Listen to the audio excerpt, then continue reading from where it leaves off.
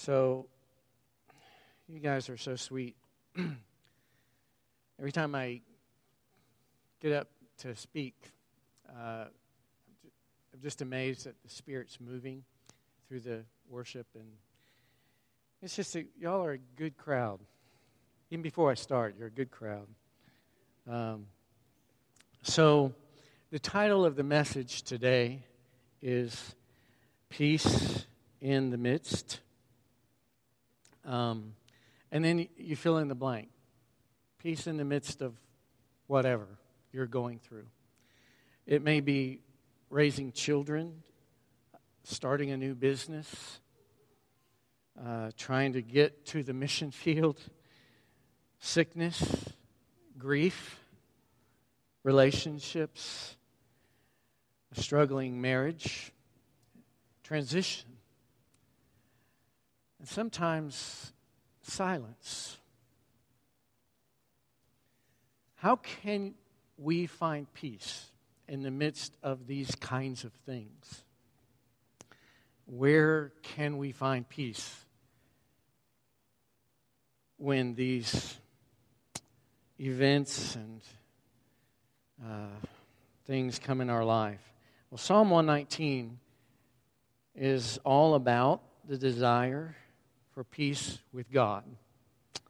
The psalmist longs to be in this blessed relationship. So I'm going to back up just 8 verses and we'll start. I won't read the whole chapter. That's a joke. But I do want to back up 8 verses because it gives us a glimpse. And if you notice, he's not saying he's achieved these 8 verses. He's saying, I want to be like this. Blessed are those whose way is blameless, whose walk is in the law of the Lord. Blessed are those who keep His testimonies, who seek Him with their whole heart, who also do no wrong but walk in His ways. You've commanded your precepts to be kept diligently. Oh, that my ways may be steadfast in keeping your statutes. Then I shall not be put to shame, having my eyes fixed on all your commandments.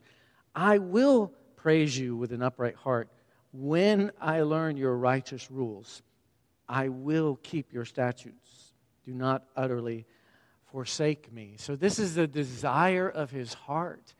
He wants this blessedness in his life, this peace to come to him. And these first 8 verses sets up the question in verse 9. How can a young man keep his way pure? Well, Calvin says verse 9 is really asking, how can anyone keep pure? It's like asking a young man who's just coming into learning to begin to make decisions on his own in life, being responsible for himself, with all the temptations that come with that. To how can even he be pure? How can he be at peace with God? How can anyone be at peace with God? Well, the answer comes in the very next sentence, in verse 9. By guarding it according to your word. But guarding what? Guarding the purity? No. He's talking about guarding the young man's way, his path, his relationship. The result would be purity, but that's not what we're guarding. We're not guarding the purity. We're guarding the way which leads to the purity. The psalmist is talking about guarding the young man's way, your walk, your right relationship. And most importantly, and this is what I always struggle with, and I told Caroline 10 times this week, I need to practice what I'm getting ready to preach on Sunday. Rightly understood relationship. Guarding the rightly understood relationship to God. So, what is that relationship? Well, some things that I've learned, He's the Father, I'm the child. God is sovereign and will make Himself clear eventually. I can't think of a single time in my whole life where I was 100% certain of a certain direction that I was supposed to go. Usually when I get to about 51%, I begin to go. And that's okay. That's okay. Because sometimes we can't make heads or tails out of what God is saying to us. We think we hear, we feel like maybe this is the right direction, or maybe this is why this happened, or maybe, but none of us have arrived yet. We're all fallen. Allow God to be perfect for us. We don't have to be. We are spring-loaded to legalism. At least I know I am, and I know a lot of my friends are. Legalism meaning we have to do it ourselves. We have to earn God's favor. We do things to make God like us more. This is legalism, the opposite of grace. Be honest. I know my interpretation of this passage that we're going over today. How can a young man keep his way pure? By keeping it according to your word. More rules. Okay, I promise I'll do better at my quiet times. I promise. More weight. More pressure. More you. That's not what this psalm is about.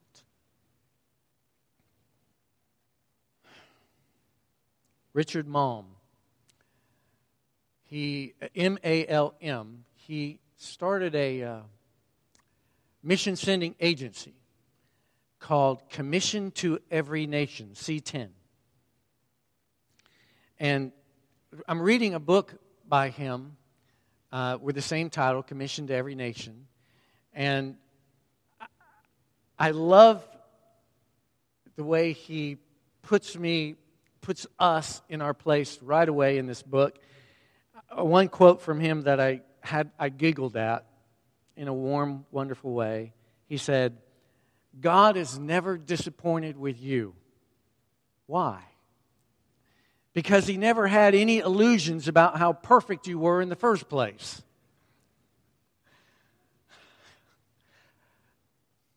But doesn't that make you feel good? To know that God knows all of our inadequacies. He knows that we are not good at listening to Him. That we don't always know the right thing to do. That we are fearful and anxious and worried. That we are not that good at following. Because sometimes it's hard to know His will. And that's okay, because God is really good at leading. And He is leading you, and He's leading me at this very moment. Because you are His child. He has purchased you with all your inadequacies, my inadequacies. You are being sanctified. You will stand one day and give Him glory. Not because we made it. Not because we arrived. Not because we did enough of the right things where God put a check mark in the check box and say, let Him in. No. Because Jesus did everything needed for the restoration of our good standing before God. This is the good news. This is the gospel. Not how holy and good I can be to prove my worth, rather how wonderful and gracious He is to be completely worthy for me. This is what we must guard. This understanding of the correct gospel relationship that we have with our God. And as we yield to this understanding, as we stop trying to make happen what has already been done for us, the peace begins to come as we surrender, as we stop fighting the fight. It sounds counterintuitive, I know. But we are spring-loaded to fight and earn God's favor. But that's not the way it happens. Rather, the fight is to surrender, control. That is the fight. To surrender, control. And as we yield to this understanding, as we stop trying to make it happen, then it comes. Anxiousness leaves as we surrender. Manipulation leaves as we surrender. I cannot believe what a manipulator I am sometimes. I want to control this outcome. And so I'm over here thinking, if I say this to this person so that they say this to this person, so that they say this to this person, then this will happen. This is called manipulation. This is called you trying to control the outcome. I love spouses because they speak truth. Sometimes, and Caroline, she's just like, Mike, you need to forget about that money. It's God's. Right. And as you say, okay, to this or that, as you give it away, as you give it over, and you realize you're being placed in a lower and lower and lower position,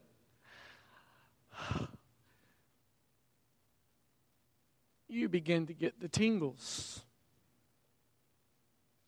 You begin to get the Holy Spirit goosebumps because you are yielding to the Spirit. And you are being placed where you should be, and that is not in control. As we leave the control to God, we find we begin to enjoy Him being in control. He is able to be in control. It's a good feeling to know that the one in control is okay with our inadequacies. And He still loves us. He still desires the relationship with us. And it becomes easier. It becomes easier to let Him have it. And that control, that desire begins to leave us. And instead, what replaces is purity. Purity of wanting just Him in control. We cherish the purity of the relationship, and we want to protect that, and we want to guard that. And I believe that this is what the psalmist had in mind when he penned verse 9. How can a young man keep his way pure? By guarding it according to your word. And why guard it? Because someone is after it. And by sabotaging your understanding of the true gospel position that you are in. He's in control, you're not. He saved you, you can't. By sabotaging that and saying, no, come here. You can fix this. You can fix this. It will benefit you. You can fix this. And meanwhile, Jesus is like, guard your understanding of the gospel relationship you are in. The enemy can steal, by sabotaging that understanding, he can steal your clarity, your purity, and your peace. Isn't it amazing how foggy we can get just like that? I was so good yesterday. What happened? We live in a fallen world, and so it's around us all the time, which is why we have to soak in God's presence and be in that presence. So, now you've tasted that purity, that peace, that sweet surrender that takes away your anxiety. You don't want to lose it. With your whole heart, you want to keep it. You don't want to go back to wandering, and you don't want to go back to trying to be in control yourself. And so the psalmist says in verse 10, with my whole heart I seek you. Let me not wander from your commandments. So what does he do? He does the only thing that we can do. He trusts in God's word.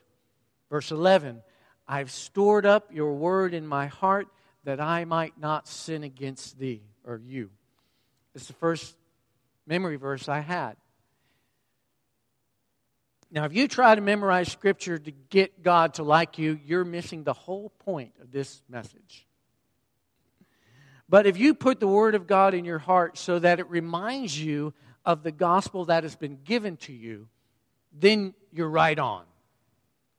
So I want to give you an example. 1 Corinthians 12:18. God set the members in the body, every one of them, as it has pleased Him. That verse has bailed me out so many times because there are people in the body of Christ that are not perfect and that I struggle with, and they probably struggle with me. And these are born-again brothers and sisters in Christ, I have no doubt. But yet, even brothers and sisters in Christ are different.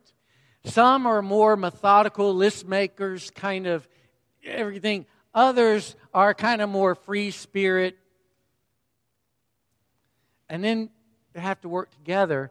And God uses these people sometimes to go like this to you. This has happened to me recently. And it's been really hard. And I've had to say to myself, God put the members in the body, every single one of them, as it has pleased Him. Every single one of you on the pastor search committee, as it has pleased God. Every elder, as it has pleased God. Every deacon, every member, as it has pleased God. Every child care worker, as it has pleased God. Every member on a mission field, as it has pleased God. What is God doing? Yep, taking Mike Miller back out of control and putting it back on him. And when I finally do that again, I can go to the beach and get out my chair and just soak in the sun and enjoy the waves and not fight in my head all night long. I hope I'm not the only one that does that. The gospel. So allowing God to use His word to put us back in our correct position, we can say, verse 12, "Blessed are you, O Lord, teach me your statutes. With my lips I declare all the rules of your mouth." Verse 14, "In the way of your testimonies I delight as much as in all riches." And then we think about what God has done. Verse 15, "I will meditate on your precepts and fix my eyes on your ways." I hope that I remember this horrible time of trying to get to the mission field. I hope that 5 years from now, when I'm on the mission field, I will remember and meditate on this experience where God put people in our lives to stop this and that, and I'm on this side of it, and I'm like, I am so glad He did that. Because I am so happy. Wow. It's hard to say that on this side of it, isn't it? I will meditate on your precepts. It brings delight. It brings joy. It brings peace. Verse 16, "I will delight in your statutes. I will not forget your word." And I close with these two statements to hopefully let you walk out the door with, and then I'm going to pray. First statement. In summary of what I've been trying to say, a correct understanding of the gospel, and then surrendering to it, brings peace. 2, guard that understanding with the Word as we read it with surrendered hearts. Let's pray. Thank you for the gospel, Father. Thank you for being in control when we are not, because we are not. For the things that happened to each of us this past week and this next week, we give it completely to you. And we allow you to take it from our hands. Thank you, God, that Jesus did everything for us, and we can do nothing else more to earn your love for us.